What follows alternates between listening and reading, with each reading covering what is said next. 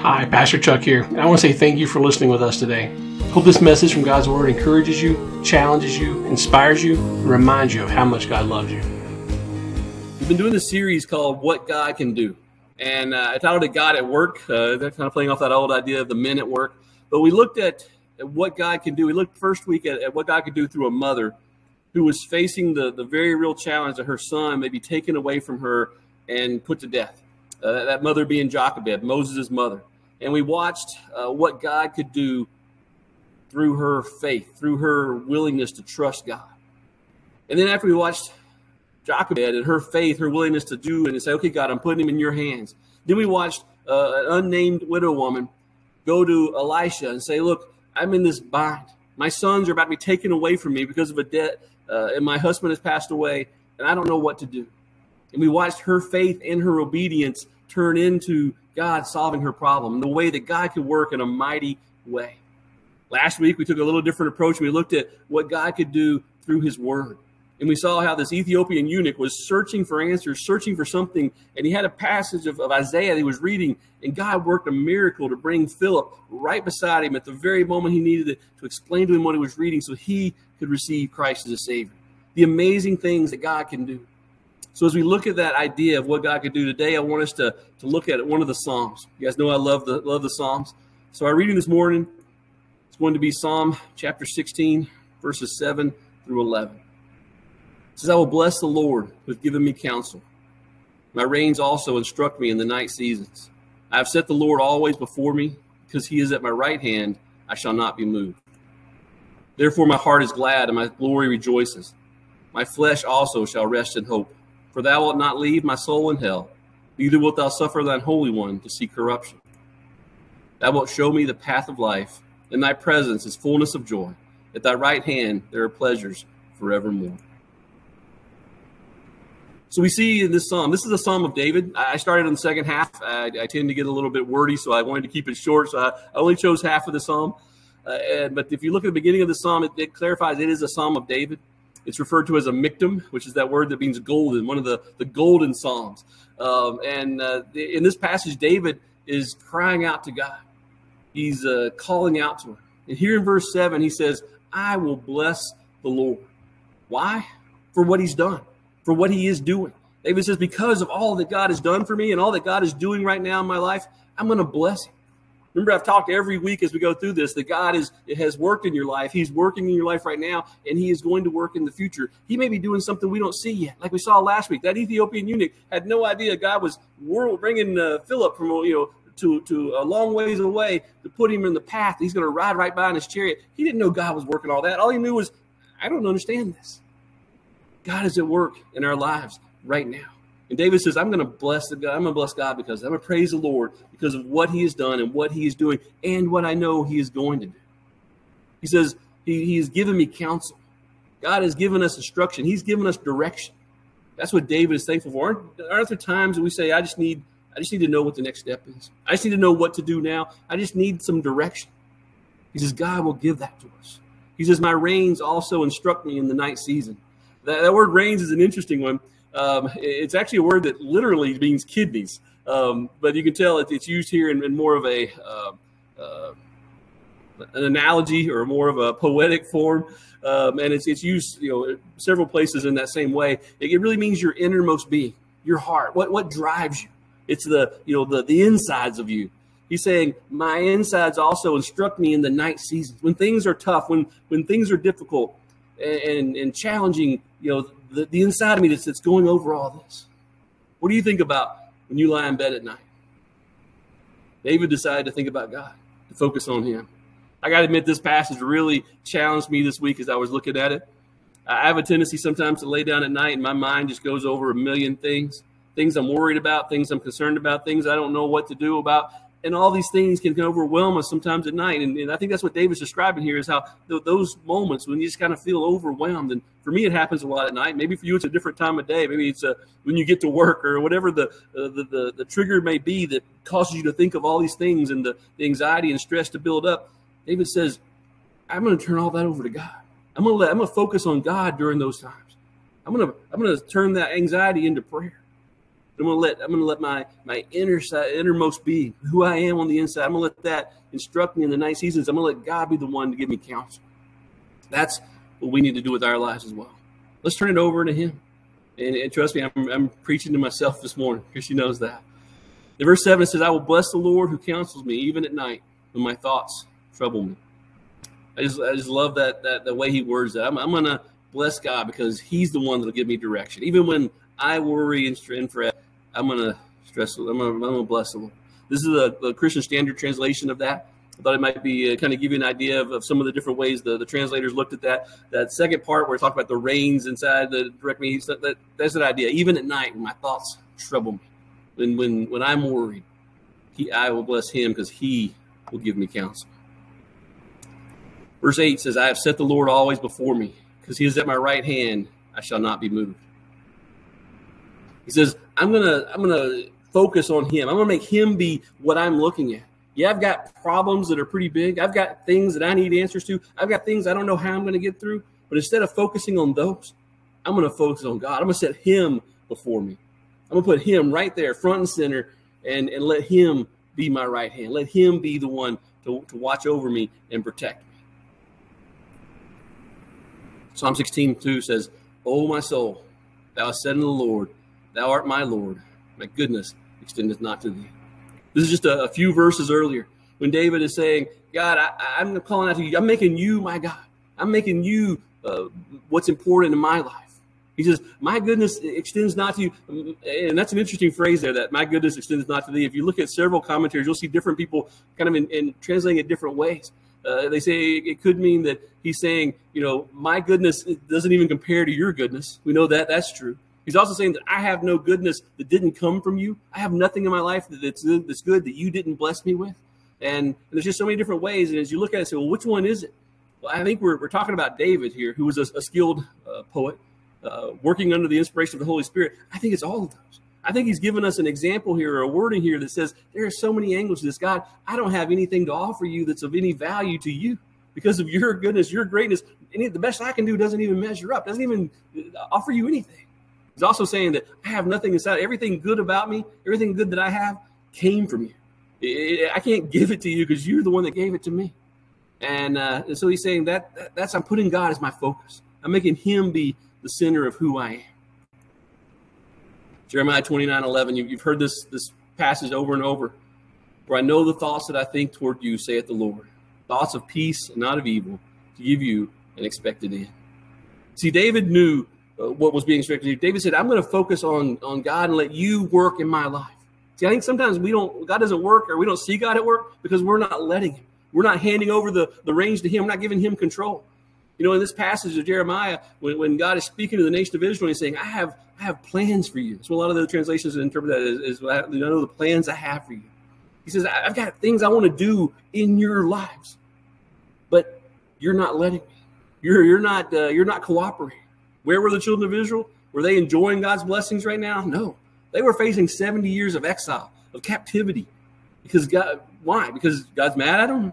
No. Because He doesn't like them? No. He loves them. He has plans for them. It's because they haven't let Him work on their behalf. They've gone their own way. They've sought after the things they thought were going to bring them pleasure and them happiness and them satisfaction. And now God's saying, look, come back to me. I've got greater plans for you than what you're living out right now. I need you to come back to me. He's saying, I've got things I want to do for you, things I want to do with you. I have plans for you, but you need to turn your attention back to me. All these distractions in the world, for them, it was other gods. It was false gods and wanting to worship all the gods that the nations around them worship. Maybe it's worldly pleasures. Maybe it's just things we want to accomplish and things we want to do and things we want to enjoy. Yeah, sometimes they're not even bad things. They're just things that distract us from God. All these other things that can vie for our attention, they're actually holding us back from what God wants to do in our lives and what He's trying to accomplish in us and through us.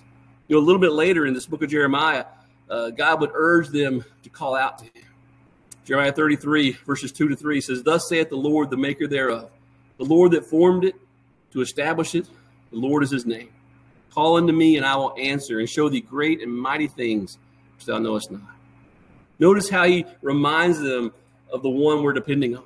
the one that we're calling out to, the one who can make things happen, the maker. Maker of what? Yes, the maker of whatever. He promises, whatever he promises, whatever he plans, whatever it is you're asking God to do, he is capable of making that happen. He is the maker, the one that formed it, that it being whatever he chooses it to be, whatever is in his plan. He can make it happen. He just wants us to give him the reins and leave him there. I mentioned before several times throughout this study, sometimes we give God control. Say, okay, God, I need you to handle this. And then he fixes things a little bit. And we go, okay, I got this back now. I'm going to run with it.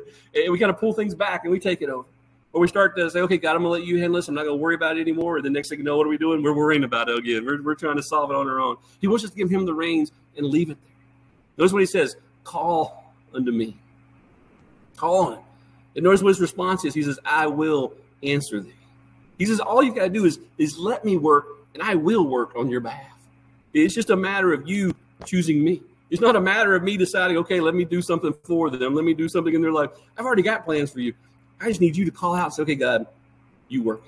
I'm giving control to you. I'm giving my life to you. I'm letting you lead and you guide in everything that I do. And he says, you do that, I will answer. And I'll show you things you can't even imagine. How did Paul describe it in Ephesians 3:20? He says, now unto him that is able to do abundantly, exceeding abundantly, above all that we ask or think, according to the power that worketh in us. Sounds a lot like what he's saying here, right? He can do so much more than we can even imagine. Sounds just like what he's saying here. He says, I'll show you great and mighty things you have no idea about. That's what God can do when we focus on him and let him work. Verse 8 says, I have set the Lord always before me, because he is at my right hand. I shall not be moved. David said, that's what I'm doing. I am setting him before me. He's my focus. And notice the benefit. He says, he was at my right hand. See, the right hand was a place where you had protection, availability, accessibility. One aspect of that right hand analogy there is one of battle. David was a soldier. He was a warrior. He knew what it was like to go into battle with other men.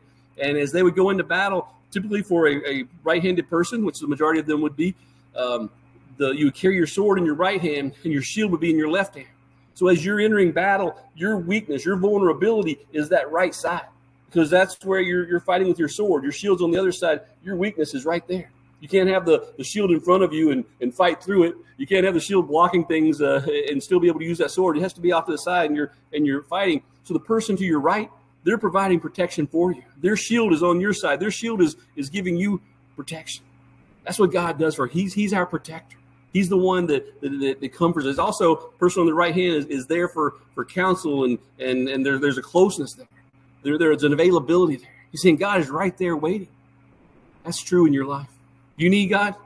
He's waiting. He's right there. He's not some far off place on vacation. I'll get to you when I get back. He's there waiting, saying, call unto me and I will answer you. Notice in Psalm 108, verse 13. So this is another one of those Psalms I love. I have several Psalms that just always keep coming back to my mind. This is one of them. Psalm 108:13 says, through God, we shall do valiantly. Through God, we shall do amazing things. Through God, we shall do valiantly, for he it is that shall tread down our enemies. See, whatever your battle is you're facing, whatever it is that keeps you awake at night, worrying, you don't have to fight that battle alone. He it is that shall tread down your enemies. Giving God the battle brings peace within us. Notice verse 9 here. He says, therefore my heart is glad, and my glory rejoices. My flesh also shall rest in hope. Says, my heart is glad because I finally say, okay, God, you're going to fight for me. You're going to be the one that I'm trusting in. You're going to be the one that I'm looking to for counsel and for direction and for guidance. And because of that, I can rest. Because of that, I can have peace. I can rejoice. My heart can be glad. And he says, my glory rejoices. That word glory is the word kabod, and it means like a weight. But used figuratively, it means like splendor or glory or honor. Basically what it's saying is who you really are. What makes you up? The Hebrews often use the word tongue there. That's why the Septuagint, which was the Greek translation of the Old Testament, when it translated, it used the Greek word tongue right there for glory. He says, my tongue rejoices, because that's what the Hebrews would use for that, because that was the tongue was what we had been given by God to glorify him. That's why in Acts chapter 2, when Peter's quoting this passage of scripture, he uses the word, my tongue shall rejoice, meaning who I am, what really drives me, what really motivates me. I like what Albert Burns describes this word and the meaning thereof. He says the meaning here is that whatever there was in him that was honorable, dignified, or glorious, all the faculties of his soul, as well as his heart, had occasion to rejoice in God. That's what David said. Everything about me, it allows me to rejoice when I say, okay, God, I'm letting you take control. I'm letting you be in charge. I'm letting you work in my life. And I'm going to sit back and enjoy what you're doing and be a part of what you're doing. Notice it says, my flesh also shall rest in hope. That word rest there is one that means to dwell, to live. He says, I'm going to set up my home right here. And that word hope is one that means confidence. He says, I'm going to live in confidence. I'm going to be able to walk in confidence and know, you know what? I may not know what's going on. I may not have everything figured out. I may not have anything figured out. But I've got confidence today because God's on my side. Because God's working things out. And all I've got to do is focus on him and be obedient to him and surrender to him. And he's going to work these things out on my behalf. This is how we go forward in life. Even if we don't know the next step, we let God lead. He says in verse 10, for thou wilt not leave my soul in hell, neither wilt thou suffer thine Holy One to see corruption. David says, I'm trusting you with everything, even my soul, even with the part of my life that I have no knowledge about, what happens at the end of this life. I'm trusting you with all of that. Even when what happens after this life is over, I'm giving it to you. That word hell there is the word Sheol. It means the realm of the dead.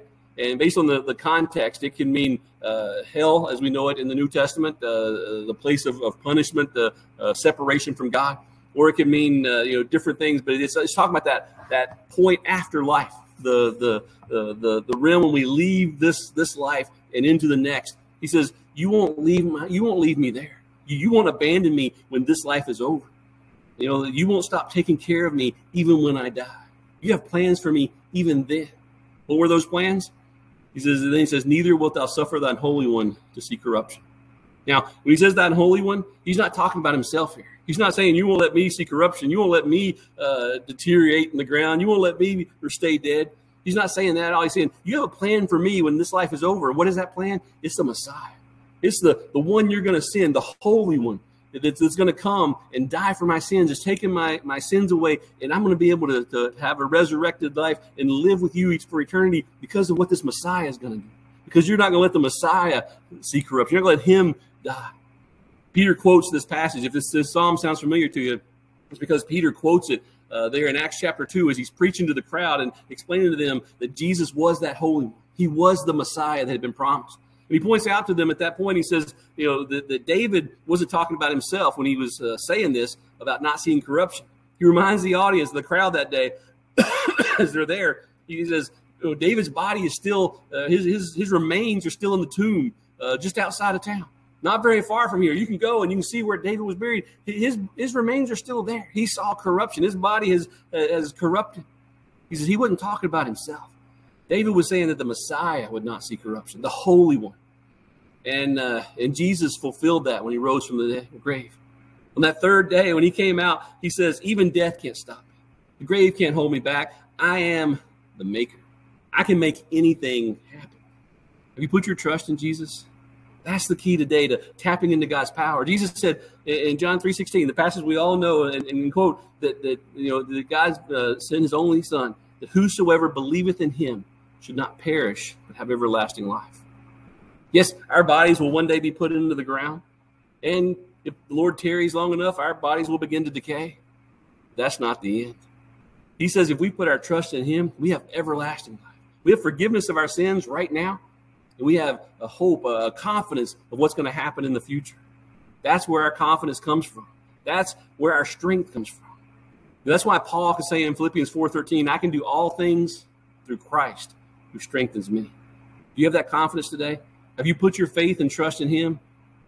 And are you letting him work in and through you?